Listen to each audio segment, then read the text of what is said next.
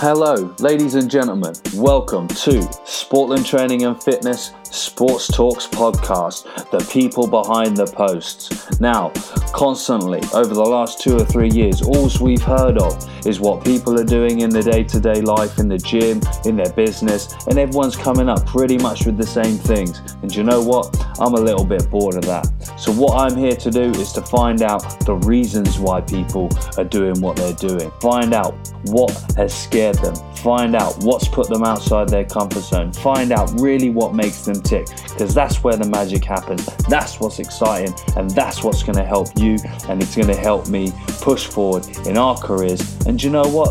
Just have a little bit of a conversation as well while we're at it, because at the end of the day, I listen to these in my car. I want to be entertained, so maybe I can help entertain you.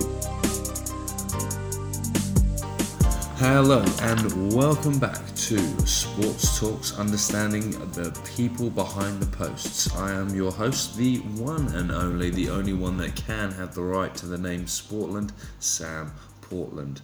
I am back today with Dash Buncher from America after the wonderful reception I had with my podcast with Mike Guadango. Apologies for the delay. I've gone back into pre-season with the professional club that I work at, and if anyone knows and understands what that is like, it is like the scene from Jumanji when the zoo animals are running through the street. I think that's the best way to put it. So enough of me talking. Just again, I'd like you to share this via social media. Let's get the message out there. And again, I promise you, I have some top quality guests lined up, talking real things, understanding real people, and cutting out the bullshit. So for now, I will let the podcast run, and just halfway through, the connection drops out but picks straight back up again. So bear with that. Thanks again, and I will speak to you soon. So, ladies and gentlemen, probably no boys and definitely no girls, this is Sports Talks. I am Sam Portland, and we are back with another episode of the people behind the post. Today, I am here with Dash Buncher from Santa Rosa out in USA. Which anyone, apparently it is about an hour from San Francisco, so that gives us a good idea where he is. He's probably chilling out in the sun right now. So Dash, welcome. Thanks for coming on. I enjoy the time difference as much as you are, I'm sure. How about you just give a little bit of a brief introduction so people get a bit of perspective? Well, my name is Dash Buncher, as you already said. I've been a strength coach for about 6 years. I started apprenticing under Derek Hansen. Before that, I played college football. Started at Scottsdale Community College. Went to Alabama A&M. Then I had a drop down, transfer to a Division II. And I looked all over the U.S. and my buddy was playing in Canada. He said, "We're a Canadian school transferring to D2, going to play the American game." And I was like, "All right, I'll come up. I'll come play." It was a great experience, one of the best choices I ever made in my life, because it led me to Derek and becoming a strength coach. That's where everything started, and that just got the ball rolling in my life, which was awesome. I went from a HBC, so historically black college, where I was one of 4 white guys on the football team, which then I didn't see it. Now I realized that made me a better coach, because it just put me in a different culture where I had to learn how to communicate a lot differently than I was used to. A kid from California, all of a sudden you're in the South on a all African American team. So that was different. And then go up to Simon Fraser, where the team name's the Clan, the Scottish Clan. So that was different in itself. And then I finished my football career, and I was like, okay, do I want to learn from these football coaches who I just didn't think they're that good? I had better high school coaches, in my honest opinion. And, there's a good D-line coach, and then I had Derek, and Derek took me from a 4.91, and mind you, I got there my junior year. So, in basically one full training year, calendar year, he took me from a 4.91 to a 4.7 flat. I did 22 reps at 225, took me to 30 reps. So he changed me as an athlete. And when I first got there, I called my junior college coach. I was like, "Oh, this guy makes me squat 3 days a week. I don't get it." Like, I was like any pampered American athlete, just complaining. I didn't get why Derek was making us do this stuff. And then it worked. I bought in 100%. Saw the results. I'll always do what my coach says because that's just who I am when it comes to that kind of stuff. But I'm going to question it. I need to know why. And I saw the results, and I was like, I want to learn from you. I want to. Can I intern with you? And Derek's first words to me were, it was, yeah, we'll see if it works. How about you show up next week when training starts? And this was basically, so that would have been 2 weeks after our season finished, and goes, yeah, you train your own teammates. And we'll see if it works. Wow. Deep end, mate. For those people that may not know, do you want to give a little bit of insight to who Derek is? So Derek Hansen is, if most of you should probably know who Charlie Francis is, and if you don't, in my honest opinion, shame on you. Charlie's one of the best speed coaches who ever lived, right? Yeah. I wish I got to meet him just because all the video I see of him talk and the high-low system, everything people know about speed, there's a few guys who really get it, and Charlie's one of the guys who kind of developed a lot of it, right? Yeah. And smart people make complex ideas simple, and Charlie was great at that from what I can see and what Derek's told me. And there's a lot of footage of Charlie over the years, and Derek was, I think, I want to say 12 or 14 years. I'm not sure on the exact number, but Derek was the guy with the camera. He was helping doing all the stuff. He was learning and just seeing how everything was going on. So I know he was always there in the background. Yeah. And I know his heavy involvement, and that's how Derek. But Derek, because of Charlie, he got introduced to Al Vermeil. Al Vermeil at the Bulls had, I think it was a ridiculous amount of money that he got each year to bring in coaches, and he brought in Charlie to work with the Bulls. But then his brother Dick Vermeil, when he was at the Rams, brought in Al because they needed to work with Isaac Bruce, I think it was the receiver. And they brought in Charlie to help with some of the stuff. And Derek got to meet Al Vermeil because of that. Then he got introduced to Al Miller, Don Chu. Don Chu wrote all the plyo section in the NSCA book. Don Chu's a legend in himself. So is Al Miller. Vermeil, obviously. He should look up Vermeil's pyramid. He's a great coach. Then Rob Panarello. He's a physio strength coach out in New York, and he's a class A human. Well, all these guys I mentioned are. They always give you the time of day where some of these younger coaches, when I say younger, I'm saying 40s, 30s, who are in big spots, won't even respond to you, where these guys who've done it, won the championships, wrote the book, they'll give you the time of day, and they'll, even if you're an intern, they'll call you coach, and they'll give you the respect. And that's a rare thing, man. So that's who Derek was around. So he's had all these great mentors, which to me I call it the pedigree, right? Well, that's what it's called. But he has the pedigree, which that in itself is rare. Good coaches who coach coaches. Too right. And that's what it's about, right? Yeah, too right. None of this protection of knowledge stuff. Give what you want the most of. Well, you see, and you can give away a program. Like, I'll give someone a program, but it doesn't matter because they're not going to implement it the way I would unless they were there seeing how I implement it. And it's not a week. They need to be there for a few months and truly understand how I go about implementing things, or how I saw Derek do it, which he got to see how Charlie did it all. Yeah. And that's kind of how the transition of it all goes, No, 100%. That's that feel. That's the eye. That's the magic touch, and you can only get that from time and really being in it, can't you? No, 100%. And that's what it's about. I don't know. Building those relationships, right? We were talking about that earlier. Yeah, no, 100%. I completely agree. And like I'd said, and everyone listens, and this is one of the main reasons why I get guys like yourself on and get people on that. To any of the listeners, this is the first time I've ever spoke to Dash on the phone. We've swapped some messages. We have a mutual friend in common, but I'm getting to know him right now on this podcast, and that's what it should be about. Totally. I got to. That's it's funny you say that. Like, I had a phone call about this job I'm about to get. I talked to, his name's Kyle Holland. He's the tactical performance operations out of, I think, Savannah, Georgia for the Army. And we sat there and talked, and the guy switched on. I'll say that at first, but he gets it. He we're talking about Brett's book, how it's a book on how to create buy-in, and I forgot what you just said about it, but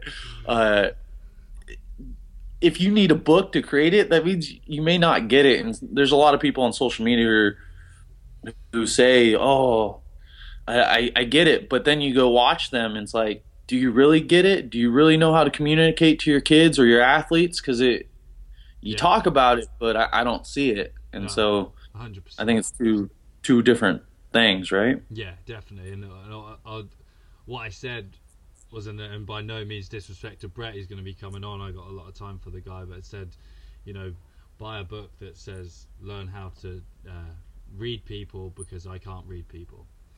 So.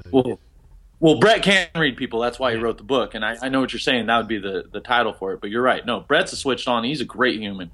Brett's the one who got me in touch with Kyle Holland.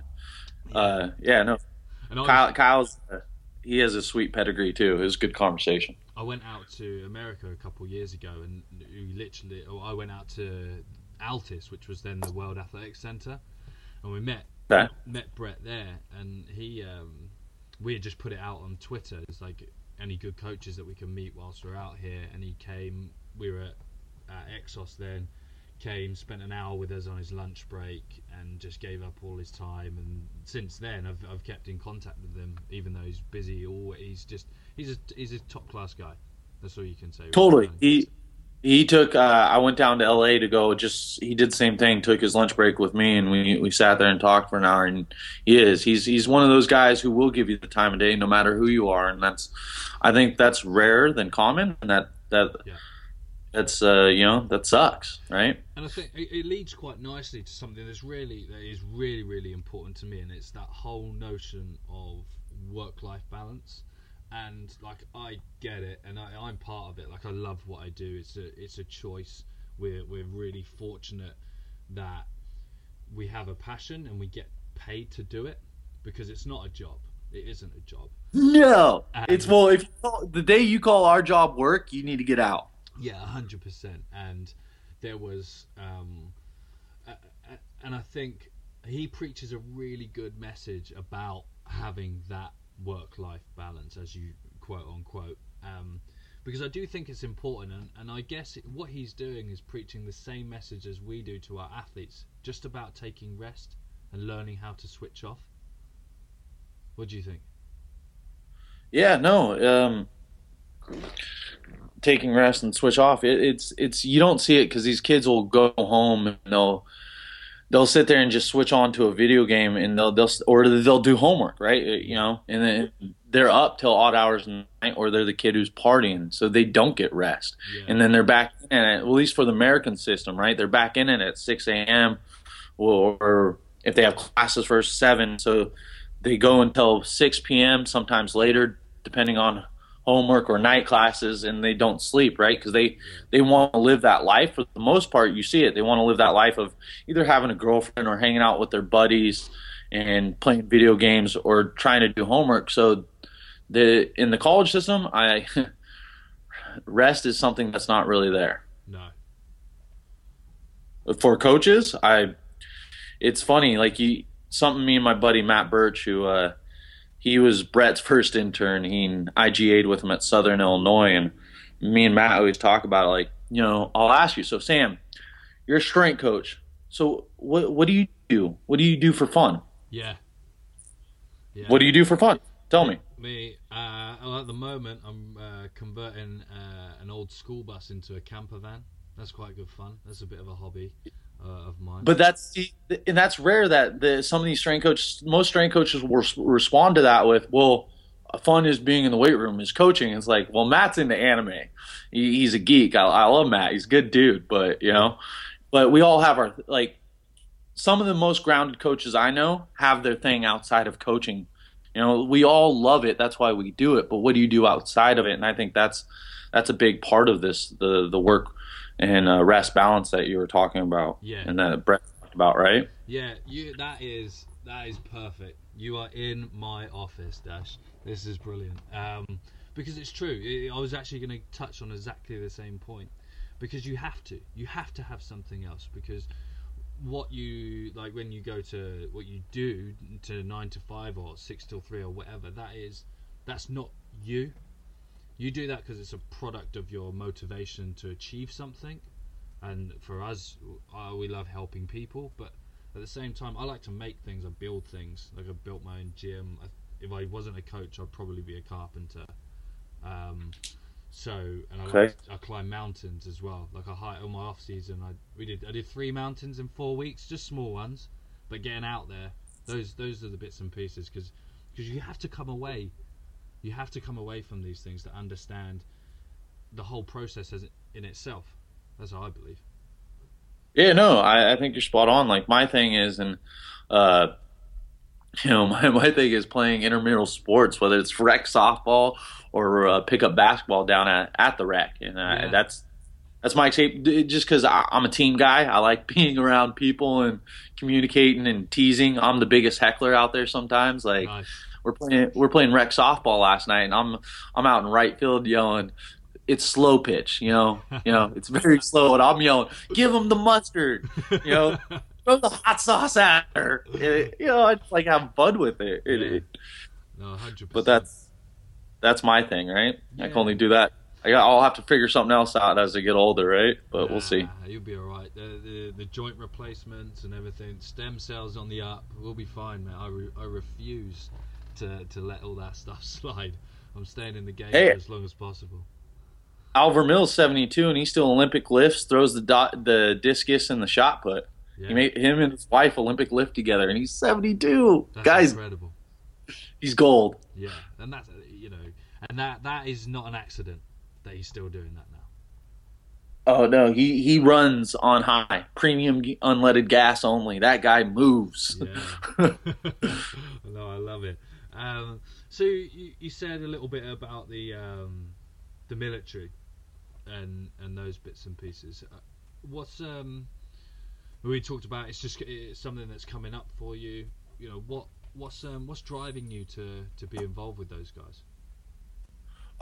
It came up through one of my professors at Southern Illinois. He had a student who, Dave's a guy who works for T3I. He reached out to me about a position, and it's we're working with the Special Forces for the Air Force, and it'll be out in Texas.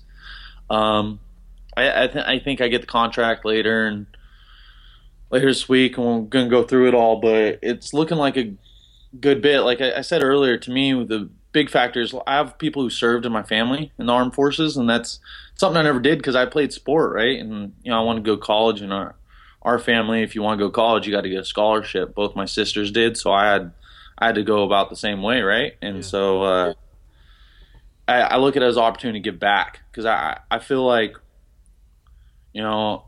I'm not going to say I'm great or a legend strength coach, because I'm nowhere near that, but I think I'm, at least at average. I want to believe I'm above average. I think I get it at some level. Yeah. And so I think I could really help out, because it's, it goes back down to the thing, what are the demands of the sport? And I think the archaic way of training for the military, of just running miles and doing stuff, it's these guys are carrying packs. Yeah, they need to be able to jog a few miles, but they also need to be sprinting to be able to avoid being under fire, right? And these are discussions I still have to have, because I don't know all the demands, right? This is just what I think from TV, right? I don't really know. So, but I think I can bring something to the table and add value there, and it'd be rewarding on a different level that I've ever had. Like, I had a few baseball players that I trained at Southern Illinois that got drafted yesterday. I reached out to them and I just said, I'm really proud of you guys, and I got some thank yous back. And to me, like, they're like, oh, without you, you're training, blah, blah, blah. And I was like, nah, guys, you did the work. I I gave you a map. You did it all. I can't take credit for anything you did. I'm just really happy for you guys because you did the work. You guys are stud kids. And to me, that's what it's about when kids or athletes or guys come back to you and they say thank you. And it's like, cool, that's awesome, you know? Yeah. It's just that appreciation of it, you know. The cheapest thing in the world is manners, and they go a long way. They do, don't they? They go a long way. You know, I was working for a professional organisation where probably 4 out of the squad of 40 would ask me how I was when I said good morning to them. You know, and those 4 guys sit in your mind. You're like, those are good dudes, right? 100%. So it's interesting. It's very interesting, and you know, I think you know, going into being involved with the military is hats off to you, mate. It's a very, very admirable thing to do. I think you're going to find some incredible things. I think it's going to be. We'll have to do another podcast in like 6 months' time or whatever, and just well, talk about that. It's not mine yet, so I have to do something to get the job. Like when I get there, I have to run a 1.5 miles in 12 minutes, 10-minute break, then a 500-meter swim, which is not timed, and then 48 sit-ups and 40 push-ups and 8 pull-ups, which I'm not too concerned about that. Yeah. But where I've only been Olympic lifting and powerlifting for the last couple of years, I've gotten up to about 280, and you know my numbers speak for it. Like I'm pretty strong, I think. Yeah. Relatively. Well, I'm strong for someone who's clean, right? I'm not on the gear or the gas, whatever you want to call it. Yeah. And so my mile time I started, it's embarrassing. But then I thought about, I was like, no strength coaches run. And I kind of threw out a little challenge on my Instagram to a few coaches, but I haven't heard anything back. But my mile time was 18 minutes the first time I did it. And I was like, wow, this is embarrassing. And today, 3 weeks later, I got down to, yesterday, 8:40. And to me, that's a big deal. I mean, I've been working on this, so it's cool to see that I know how to train and I'm getting there. Yeah. And, you know, something that came from that was a conversation I had with Derek about, you know, how should I approach this? What should I do? And I was like, man, I'm embarrassed about this time. Like this sucks. And he goes, you know, you don't survive in the wild lifting heavy shit. You survive by running either way from shit or to eat shit. And I thought it was the best quote ever because it's spot on though. Yeah. You know? Yeah, it's true, man. It is true. So, like, it sounds like you've got a pretty close relationship with Derek. Yeah, I don't know. I look at him as kind of like he was there as my coach for 2 years, and then I apprenticed him over 3.5 years. So 5.5 years spending time with Derek, and I was the athlete. When I had downtime, I'm in my strength coach's office. So there's times he probably got annoyed with me for sure, and you know if he listens to this, he's probably nodding his head, and but. I look at Derek as kind of like, you know, a stepdad for a wit. I think it was like 2 years ago. He called me brother for the first time, and I'm like, bro, man, I'm looking at you like, you know, yeah, you know, big mentor. But I was like, cool, that's awesome. It is a feeling of validation, which was really cool and meant a lot. You know, yeah, I guess you know, you know, a lot of, if you know who he is, you've got a tremendous amount of respect for him just because of what he does in the field. But then you've got a great insight to actually who he is, and you know, that's he's a good human. You talk about like, you know, Brett's all over social media, and you know that he gave you time. Derek's the same way. Yeah. Anybody reaches out to him, he'll give you the time of day. He's that kind of person, you know. But that's who his mentor was, and that's who Al Vermeil is. These guys that, you know, taught him. And so there'd be times where we'd be up in the office, he'd be doing manual therapy on someone, working on someone, yet trying to respond to an email and then teaching all of us apprentices. There's 4 of us at the time, and it was just like the man's plate was always full, and having a family and being able to go home and still do dad life, like, yeah. In impressed with the guy, right? Yeah, that is. Because you know the demands of being a strength coach, but then also running your own website and all the extracurriculars that he did, as far as reaching out to other coaches and continue to work on people and then develop for young coaches. Like, he gave us every week we'd meet for 2 to 3 hours and he lectured to us, or sometimes he gave us challenges as far as a class, like, hey, you two are against med balls, you two are pro med balls. In 10 minutes you're going to present why as a pro team I want med balls, or something like that. Yeah. Or he brought in different specialists to teach us, but he gave us that time on top of all the other hours every day that we got. Yeah, that's I like that. And I was thinking about it the other day, like, do you tell him how much you've appreciated his help, and does he really know? Oh yeah, 100%. He does. But that's who I am. Like, my former mentor at Southern Illinois, Cleet McLeod, he knows. You know, Cleet's biggest gift to me. Cleet's good at making better. He's if you understand this quote, he's good at making coaches better. So he's a good coach himself because he gets out of coach. But he makes coaches better coaches. Yeah. You know, he put me in an uncomfortable position and made me teach classes because I wasn't too great at presenting and standing up in front of a classroom setting. Now, in a weight room, we're out on the pitch. Yeah. I can handle my own, but you know, in the classroom, it's a different game. So he made me teach classes for the kinesiology department, and he made me better, right? Yeah. And then Kier challenged me in ways also, and I let Kier know he made me better.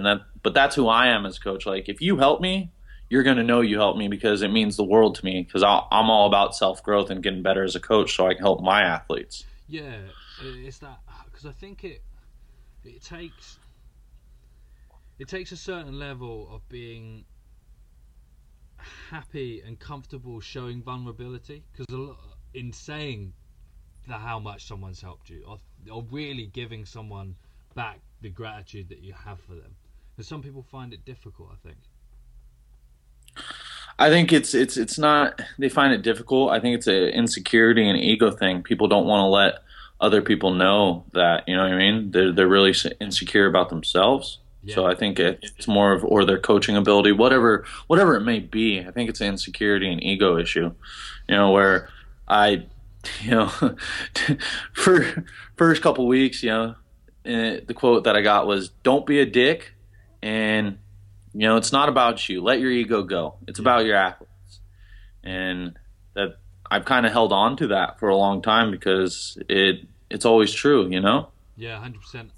The interns that come in with us at Ealing at the moment, and it's like rule one: just don't be a dick.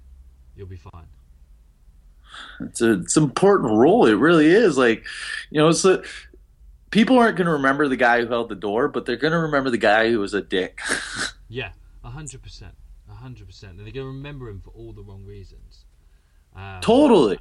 And this is what, you know, it does. It gets me, like, about coaching, because you have to, essentially, you're trying to manipulate someone who, because I had a blog on this. It's like, if I get a guy who's been a pro for like 10 years, say, and he's that's coming from junior level, he's probably had about 10 different strength coaches, maybe even more.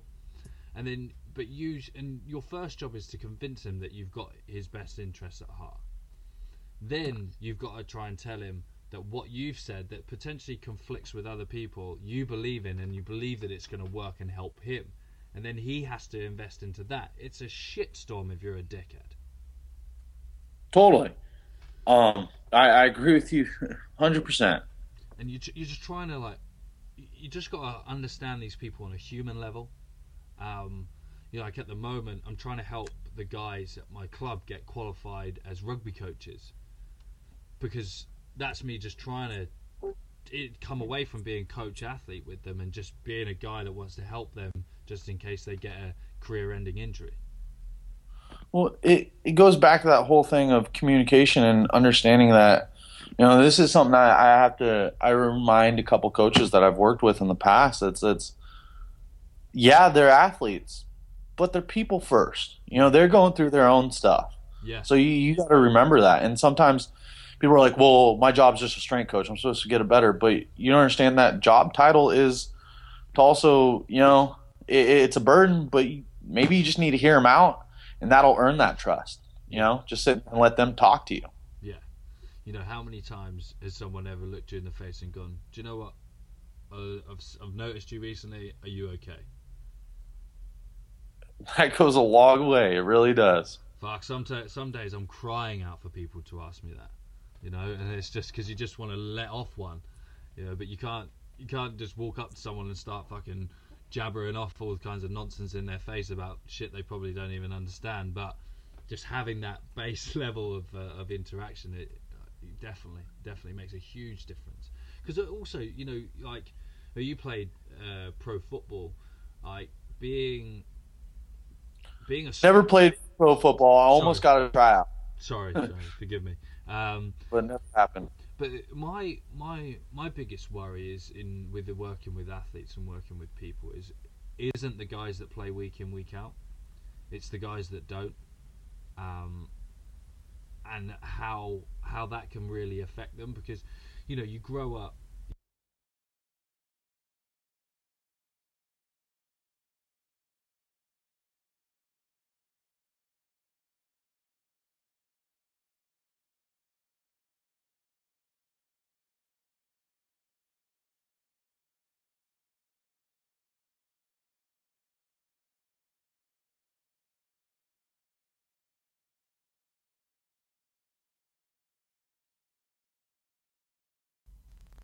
Sorry, we back?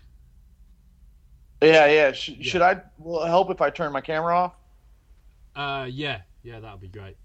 We're still All right. recording the thing, so it's like, all I was saying is that you grow Yeah, up. I heard guys week in and week out. Okay, so yeah, it's not the guy. I don't really worry about those guys because they're playing week in, week out. It's the guys that don't, because the reality of it is they're motivated to get into a team and play in a team, but what they're not doing is something that they've always wanted to do since they were a child. Yeah, no, and they're still taking the physical punishment, whether it's football or rugby. They're still taking the physical punishment of the sport, and so they're getting beat up physically. And now they're getting beat up, you could say, a little bit more psychologically, because they're not getting the high, you can say, from actually participating and contributing to the team and playing. Yeah, because they're really not getting to compete. Like, there is competition for places, but they're not in the arena. No, they're not in the arena, but they're practicing. And if anybody who's played on a team understands, sometimes the practice guys, they get the stuff beat out of them. Yeah, no, for sure. So what did let's dial back and transitioning from playing to just full coaching now. How was that as a journey for you? Well, I was young, and it was a challenge in itself. You go from being on a team and being a senior and somewhat of elite. Well, I felt like I was a leader. I helped out, me and a handful of guys. Then all of a sudden you have to coach these guys that you just played with. Yeah. And I think it's the fact that I did play somewhat of a leadership role, or I did play a leadership role to these guys as a player. Yep. It helped transition in the weight room. They would still, okay, he was here. He always did the stuff right. I can trust him. He somewhat knows what he's talking about, and he's spending time with Derek, our strength coach. Yeah. So I think it's easier transition than some of the stories I've heard, but it was still a challenge, because you gotta shut that line off. Like I obviously still hung out with my guys who were seniors, but the underclassmen, you don't get to go out on the weekends with them anymore, because you have to draw that line in the sand, and that can be difficult. It really can be, especially when these are guys you spent two years with, and you're in the trenches with them, then you're on the weekends with them, and they're your friends, So it's hard, especially when I'm someone who really thrives off building relationships with people. Like, I love it. So that was the biggest challenge for me. Mm. But the coaching itself kind of was like, I always help during practice if I saw something. That's just who I am. If I see something that's not right, I'm usually going to speak up and be like, that doesn't compute. What's up? Yeah. Or this is how we need to fix it. Yeah. You know? Would you say like coaching's in your DNA? Is your mom or your parents, your other family members and stuff work in the same sort of realm, teaching or anything like that?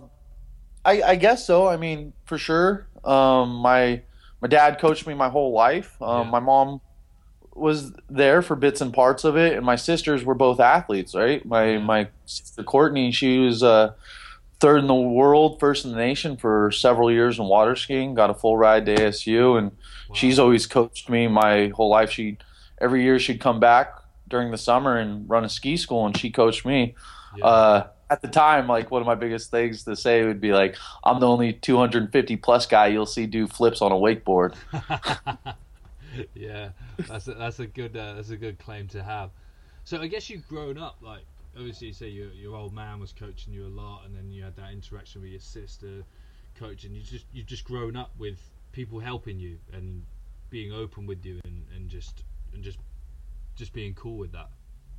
Yeah, no, and I think that's definitely molded me as who I am as a coach, right? Because what you just said, that's me. I'm open about things, and I love helping people, right? Yeah. So, decent. I like that.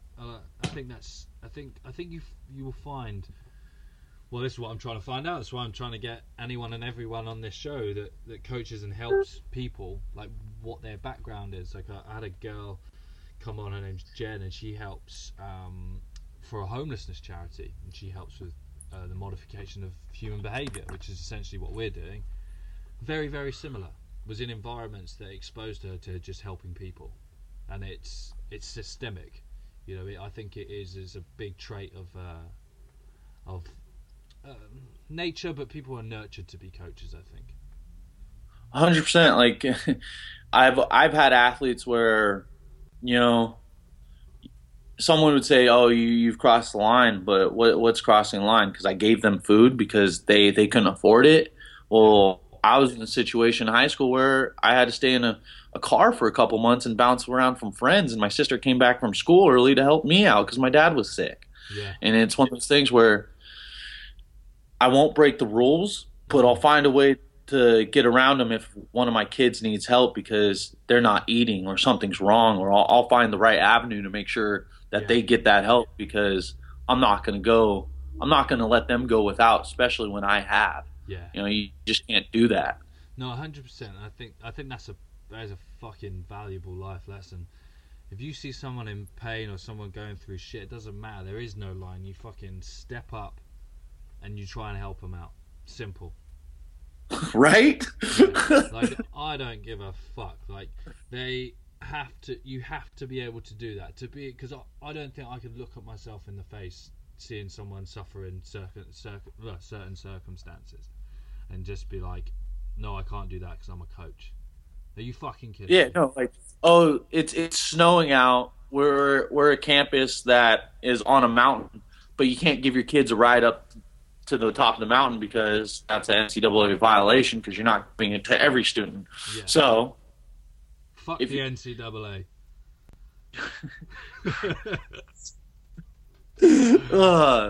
Sometimes you definitely want to say that for sure. I'm with you, brother. Because there's things like that where it's like, look, if there's another kid who was a student standing right next to my athlete that I drove past, I would help them too. Yeah. It's just it's not special privilege. It's a kid I know who's cold who needs a ride. Yeah. Human nature. Don't be a dick. Right? Yeah, 100%, man. 100%. Like, it's not muddying the water. It's not crossing lines. It's not being unprofessional. It's being a fucking human being. You know. Talk about a lost art. Yeah, mate.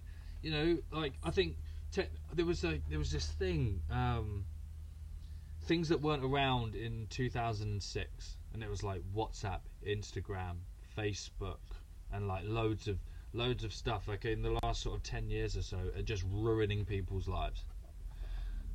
Well, it's so something I'm not huge into CrossFit, but I got a buddy who owns his own gym here named Pasha Urson. Guy, he switched on, smart dude, But biggest quality, he's a great person to people. And something we had a conversation about this yesterday. He's like, since the same thing since 2006, as strength coaches, our challenges are changing because people are adapting and changing to technology. They're all of a sudden they're sitting forward with their hands on their phone or their video games. So we have different structural issues that we have to address because of technology that we didn't. He was telling me it's like 6 or 4% of the people are farmers in the world that are feeding the rest. Wow. I don't know if that's the exact number. I could be wrong. But you have people who did all this manual labor, lifting things, kids helping out on the farm, to none, or dramatically less. Yeah. And we have to address that as coaches now because it's just a whole different thing that we have to prepare for. And so we have to evolve as coaches too. It can't just be about lifting heavy. That's why mobility is becoming so important, which it's important regardless, but to a different level, right? Yeah, 100%. Like I do, well, I see it in my guys in the pro environment, but I do work privately, and we work with a lot of kids and stuff, and these young kids, they're all coming fully loaded with hip impingements, and they're like 13. And it's like, what are you doing? Huh? Yeah, and these parents are talking to me like, I want him to get faster, I want him to get this and that. It's like, hang on a minute, we got to start at base. We've got to start what nature should have done. And when's the last time a kid played tag? Yeah, exactly. And I put a tweet about it the other day. Like, especially even in the pro environment, you see a lot of all these fancy like hip lock and all these other like crazy things. And you tell me, can anyone correct pelvic dysfunction anymore? Can anyone sit an athlete down and teach them how to breathe? Can anyone actually understand what's truly going on in the hip and what we need to do to control and actually focus their athletes to train it? I don't think so. I think it, right. You want to hope so. I think there's guys who know what to do and how to get it through. It's whether they can get the message through, but the biggest part is will the athletes do it on their own time? Will they take care of the things that they need to? Or are they just going to go home, sit down, watch TV, play video games? It really depends on the person, right? Yeah. No, I completely agree. I'm shooting in a barrel here. Yeah, no, I know what you're doing. I get it. Yeah, so no, but it's true. It's that rate of progression, and I always find myself looking at bits and pieces, and maybe I can try that. Maybe I should do this, and then I have to say to myself, well, where do you need to start? And it doesn't matter if their ego's gonna be hurt or whatever. And this is what I've purposely tried to do a lot this preseason with our new players, is literally just tell them how it is. This is where you are. This is what we need to do. And I don't care if you don't like it, because I'm invested in you and I'm going to get you there. And that's, that's huge in itself, is like, you got to be upfront with these. The kids respect you, or these pro athletes respect you a hell of a lot more when you say, look, that's our end result. This is where you are. Yeah. This is how we need to go about it, and this is why. Yeah. Because right now, you're nowhere where we need to be. Yeah. Because if you just give them what you want, you're teaching them these learnt behaviours of entitlement, and they're not going to win games like that, because then they'll start arguing with the referee, and it'll just transfer. Then they'll argue with the coach, and then lo and behold, they're out of a job because the coach thinks they're a fucking dick, and they sack them. Yeah, and sometimes in the college system, those kids, they get cut. That's, they go to a smaller school where they can get away with it because the school has no talent and they need someone like that. Yeah. It's like pro sport and stuff like that. Does sometimes live in a bubble. And I think we've got a bit of a responsibility for bringing real life into that bubble. Well, they spend a lot of time with us, so you'd hope so, right? Yeah, no, 100%. So, I'm really interested because we talked about having something else to do, and for you, I think it sounds like you do a lot of reflection and you kind of get it. What holds you back? What holds me back is sometimes my confidence in myself, and this is something that Derek's pointed out to me, and even Kier has in a couple conversations. I think I know what I'm doing, but usually what holds me back is, and I don't mean my confidence in talking to people or coaching. And my coaching, I think I'm spot on with some of this stuff. But I'm human. I make mistakes. But sometimes I just have, just confidence issues and some stuff. I'm human, but that'd probably be what holds me back the most. But I'm like any other, male strength coach. I'm an alpha, but I still, have things I'm working on. But that's just who I am, right? Yeah, no, 100%.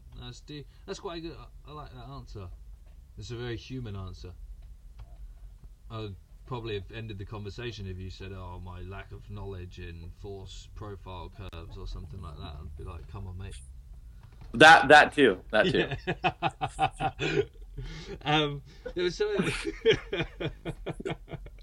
Well, you answered one of my questions. Like, as I was going to say, what best animal represents you? But you've used silverback a good few times, so I'll stick that down. Silverback for sure, but I want to, I want to believe, a lion, right? The lion's king of the jungle. Yeah, they hunt, they do it all, but probably a silverback, right? Nice, I like it. Have you seen that video of that silverback that's standing up and walking around standing up?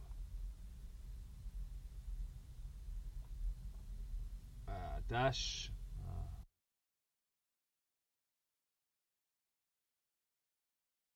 Second, but we're doing well. I haven't seen the silverback video. Oh, it's standing crazy. up. Just give it a Google. It's just like this huge gorilla that just stands up, starts walking around. Will do. It's pretty trippy. But I've noticed and just on your Snapchat, there's something that I wanted to ask you. Like, you do a lot of uncle time, is that right? I do. I think you know what? That is one of the things. I love my family. Like, family time to me it's precious. I'm always gone, so I love spending time with my nieces and nephews. Kids look at the world so simplistic, and it reevaluates things for me. It really does. They are awesome. Not sure I want my own yet, but I do eventually. But it's awesome to be able to, hey, I'm gonna check this kid out. You can have it back in a few hours. Yeah. Here you go, sis. Yeah. It's like in between toilet breaks, isn't it? Yeah, but it's awesome. I love Uncle Time. Like, they're kids. They're learning about the world, and the questions they ask, you're like, oh, wow, okay. Why does that do that? Yeah. And then you have to figure it out and explain it to them. But it's and it's something I do notice is some people won't. They'll just say that's the way it is. And it's like, kids are smarter than you really think, and if you take the time to explain things to them, they're pretty switched on. Like, my nephew's 3 and he gets stuff. Yeah. And like, when he acts like a little turd, I sit him down and have a conversation with him and like, Chance, are you a big boy? Yes, uncle. Okay. And then I'll tell him why things are wrong, and I'll sit there and make him communicate with me. And then I don't punish him or make him go timeout. I let him return to playing and stuff, but we had a discussion, and he gets it, and he doesn't make that mistake again. Unless his sisters beat him up, then he goes back and hits them. But that's a whole nother thing. That's the law of the jungle, that. Yeah. He's learning lessons in other ways, I guess. But I get it. My sisters both had black belts, and they beat the crud out of me growing up. Yeah, fair play. Fair enough. That's decent. A good question, given talking about, what else do you do and stuff. Have you got anything particular on your bucket list that you want to do this year? This year bucket list. I don't know. Ever since, working for Kira in Japan and getting to see a bit of the world, like, my life's always been football, sport, and never really having time off. It's been my life. And like, I did a couple things with my ex-girlfriend where we traveled, but not really. Like, that's something I haven't done. So, my undergrad's in history, and so okay. I love things like that. And I would love to go over to Europe and see some. Obviously, I'm gonna reach out to coaches. I'd love to meet you in person. That's just, I went to Australia for like 18 days, and I think I spent 14 of the days with different staffs. Oh, wow. To see what they do. And I got to see parts that I wanted to see because that's me, but I also wanted I'm always going to go see, all right, these guys are the best at GPS and catapult. Why? Why are they the best? I want to know. So I went over there. I got to spend 2 days at GWS with David Joyce and his staff. He's a great coach, great leader, and a real smart man. He's a good human. He's like these guys we're talking about. And then you see some other guys over there. They're just really smart and they don't have the culture we have in the States where we cultivate coaches. We coach coaches. They cultivate science, right? And I think it needs to be a bit of both. Yeah. And so, but back to the question, my bucket list. I'd like to go over to Europe and bits of Africa and more of Asia. I just kind of want to see the world, but whatever one I can afford in the next year would probably be the one that happens. Yeah, just do it, man. The best thing that I ever did was buy a cork board atlas that goes on my wall. And I've stuck coloured flags in it to see where I have been, and then I stick flags into where I want to go, and then I realise the world is much bigger than that, and as it is, and you've just got this visual cue of how big the picture is, So for me, I walk past it every day as I come in and out of my room. So it gives me that little message. There's still stuff to be discovered. Totally, and you're right. The world's huge. Go living in Japan. You were there. You visited Kure. It's like, talk about a busy city, bud. Then you come back home, and you're like, yeah, that's still going on over there. Yeah, and it's crazy when you're just dropping in and out of different cultures, and there was a pretty decent culture shock going to Japan, I have to say, because it's quite like, wouldn't you agree that it's really westernized, but they've just fucked it up. Yeah, they're I was there for 6 months with Kure, and they do simple things really complicated and complicated things really simple. Yeah, I completely agree. And they they do it in their own way, and it's an absolute fabulous place. But yeah, some of it's just like, are you fucking serious? I've had those experiences there. So something I did, I messed up and part of the contract was you get a bicycle, so you ride your bike every day, and I started chafing. I went and got baby powder, and somehow, lost in translation, I told the lady at the store I needed crushed babies, and she looked at me like I was crazy. Well, white boy asked for crushed babies, so I had to clear that one up. Yeah, that's brilliant. Did you pick up much Japanese in the time that you were there? A few words I could count to, I think 20, and then some basic stuff. Sumimasen was my number one go-to, which means excuse me or pardon me. Okay. So I'm always bumping into people, and they're it's pretty compact, right? Yeah, no, it is definitely. The it's just crazy. Yeah, unless you go there, you really can't put words to it. But I went to the Samurai Museum when I was out there, and that was pretty special. It was a very, very enlightening experience. Talk about culture and civilization and just being badass. Samurai definitely had it down. They most definitely. And what's even cooler is how much honor the people who ran that museum and they put into it, like how special it is to them. It's not just a museum, Yeah. They were really incredibly good to me. Like, I went and then went back because I knew that they did the sword display, and I was like, I was here the other day, can I come see the sword? And they were like, yeah, come in, here's a ticket, whatever, I want you to see this, you've made the effort to come back. So yeah, that was pretty, that was just nice from them. I was gonna think a couple of this is a good one, talk about samurai swords. If you could master one skill that you don't have right now, what would it be? And it can't be related to coaching. Something different. Can't be related to coaching. No. And I can master anything. Master one skill. I would really like to play guitar or a piano or something like that, like a musical skill. I think a guitar would be pretty cool. Yeah.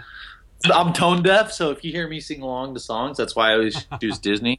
I know the tunes pretty well. Yeah. But I think it'd be cool to be able to, play a guitar. Yeah, I mean, at the moment, I'm really into something like my folk music and sort of that sort of stuff. It's just, that would be something pretty cool because it's just relaxing. It's just mellow. You know, I think people find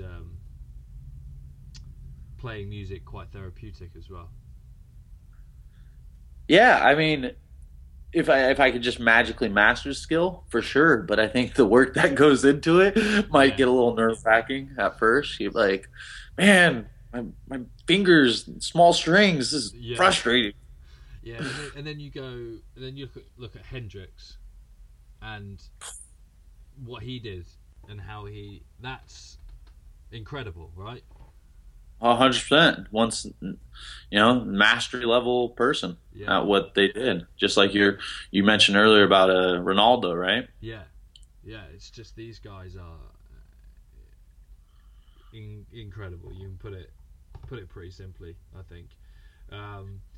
The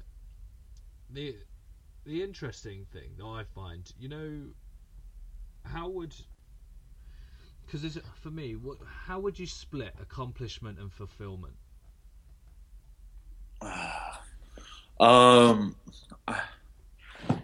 So a good friend of mine said, Cedric Ewenholtz, I'm someone who puts accomplishments kind of fulfillment for me, but I'm wired maybe different than some, but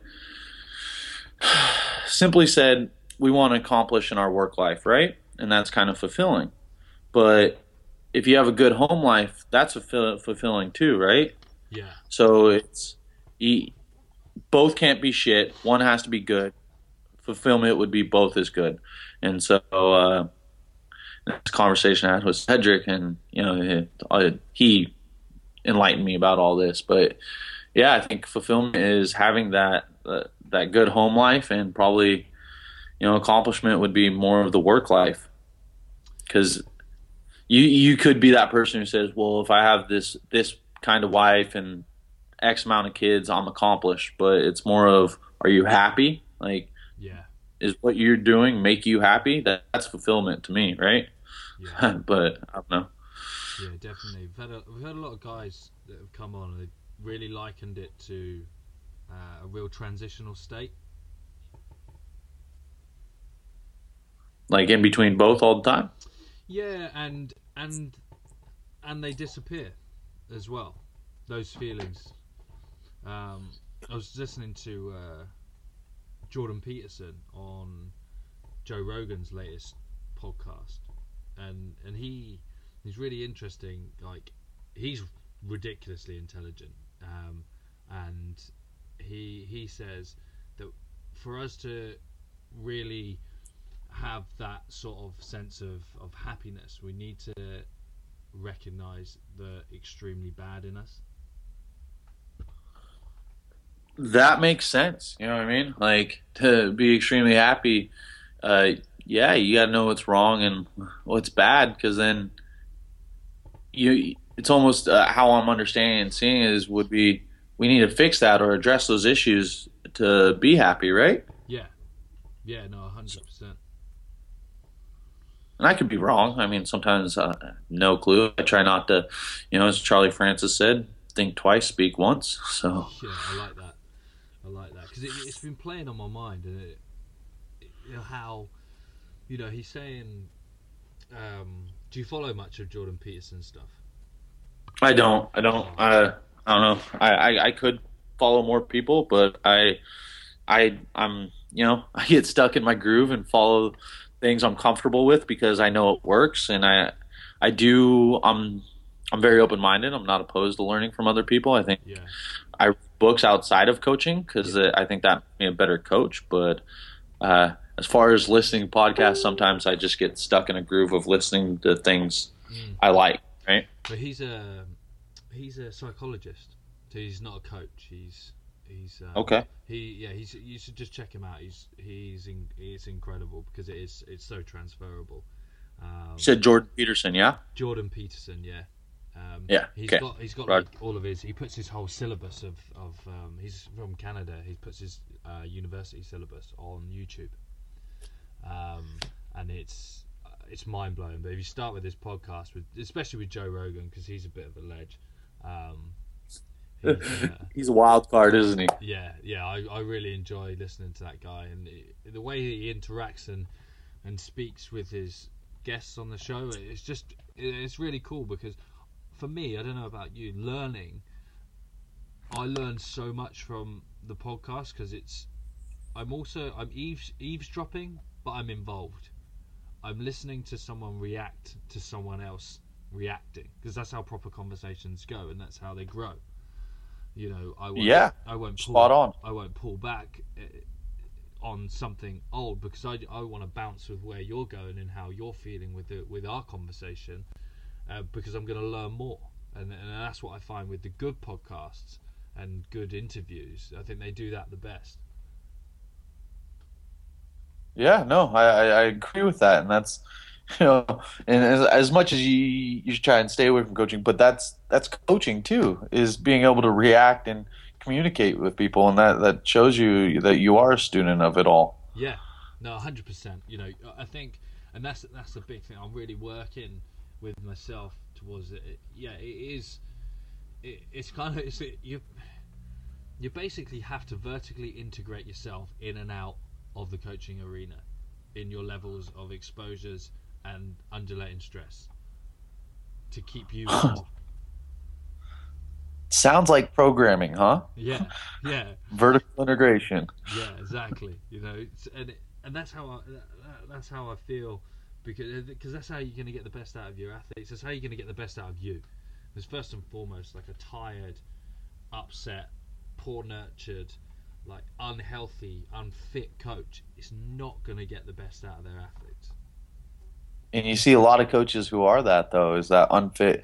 And I fell into that, where I was like, oh, I don't need to run. I can lift heavy and be okay. And it's really not okay. You should be, if you can't do some of the stuff you're, like, if age or injury prohibits you, but if you can't do the stuff you're asking your athletes to do, and you're not even attempting it, I don't know. I see a problem in that. Yeah, but me too. 100%. 100%. That's why I still don't have the experience with all these guys, I guess. Yeah. But Alvar Mills still lifts and runs, and he's probably one of the best of all time, right? Yeah. And he coached 3 pro sports in the U.S., different sports. That's some skin in the game there. Yeah. What's like? Tell me, if you had known me for 10 years, what story would you tell me that sums you up the most? What story would I tell you that sums me up? Yeah. I don't know if a story, but I mean, if I've known you for 10 years, you have that story with me. Like, I'm about creating experiences with my buds, so you would know, but what story sums me up the best? That's a good answer. No, you don't even have to tell me. It's all good. That's a great answer. Yeah. No, it's decent. That's exactly what I was looking for. So I'm probing you. I'm trying to dig deep here, man. So like we've been just over an hour or so. So okay. We'll look to start wrapping things up. Like I think if I was to say, just like from the hour, I think you've spent a lot of time with Derek. I think you mentioned at one point he almost acted like a stepdad to you. Would you say that he was there a lot. What? Would you say that you sort of really looked up to him? Would you say that, I wouldn't say so it goes as far as say as a hero, but a really influential character in your life? 100%, but I say that for all my mentors. Like, I pulled something from Coach Pelosi and Cleat and Kier. Yeah. But Derek especially, though, because I spent so much time with Derek, and I had a lot of concussions playing sport. I probably shouldn't have played my senior year. Yeah. Like, I had a lot, and there's sometimes I was seeing the black dog and depressed, and he always kept me up and just, showed me that it'll be okay sometimes. And it's something, he's working with ARP. It's something we can talk about at another time, but he's helped me out a lot with that. And I don't have that issue anymore. But also, to the girl I was dating at the time, I came home one time and I was really emotional over like I think it was like not having ketchup or something, and it's because I had a concussion. She basically said, "Look, you're done playing contact sports, or we're breaking up." And I'm so grateful to her to this day because of that. Like, because my knucklehead butt would have kept playing. Yeah. And so, but yeah, back to Derek. I look up because he was a good human to another human, and that sums it up, you know. Yeah, 100%. Got those fundamentals in order. Got his house in check. 100%. He built from the ground up. Yeah, man. So if I'll chuck you some quick fires. Okay. Superhero power, what would it be? Flying. Nice. What would you do with that power? Go see the world, brother. Yes. Come on, say hi. Yeah, 100%. 100%. What's your go-to breakfast? Go-to breakfast. I'm a leftovers guy. I love eating leftovers. Nice. So roast dinners for breakfast, eh? 100% love leftovers. 100%. I like that. Are you black coffee or fancy latte? I'm cold black coffee. It was December in Japan. I'm getting iced coffee. Yeah. Iced black coffee. I walked to training to see Kit. I drank 3 of one of those vending coffees on the way, and I was just awesome. like, Right? yeah. Did you get a hot one or a cold one or both? Cold. 3 cold coffees on that 20-minute walk. They got that right though. Those vending machines are awesome over there. I love it. Yeah, that is one thing, and they're cheap as well. They are cheap. If you, this is an interesting one. If you were to go back in time, or go to any point in time and meet someone and have a conversation, who would it be, and what would you say?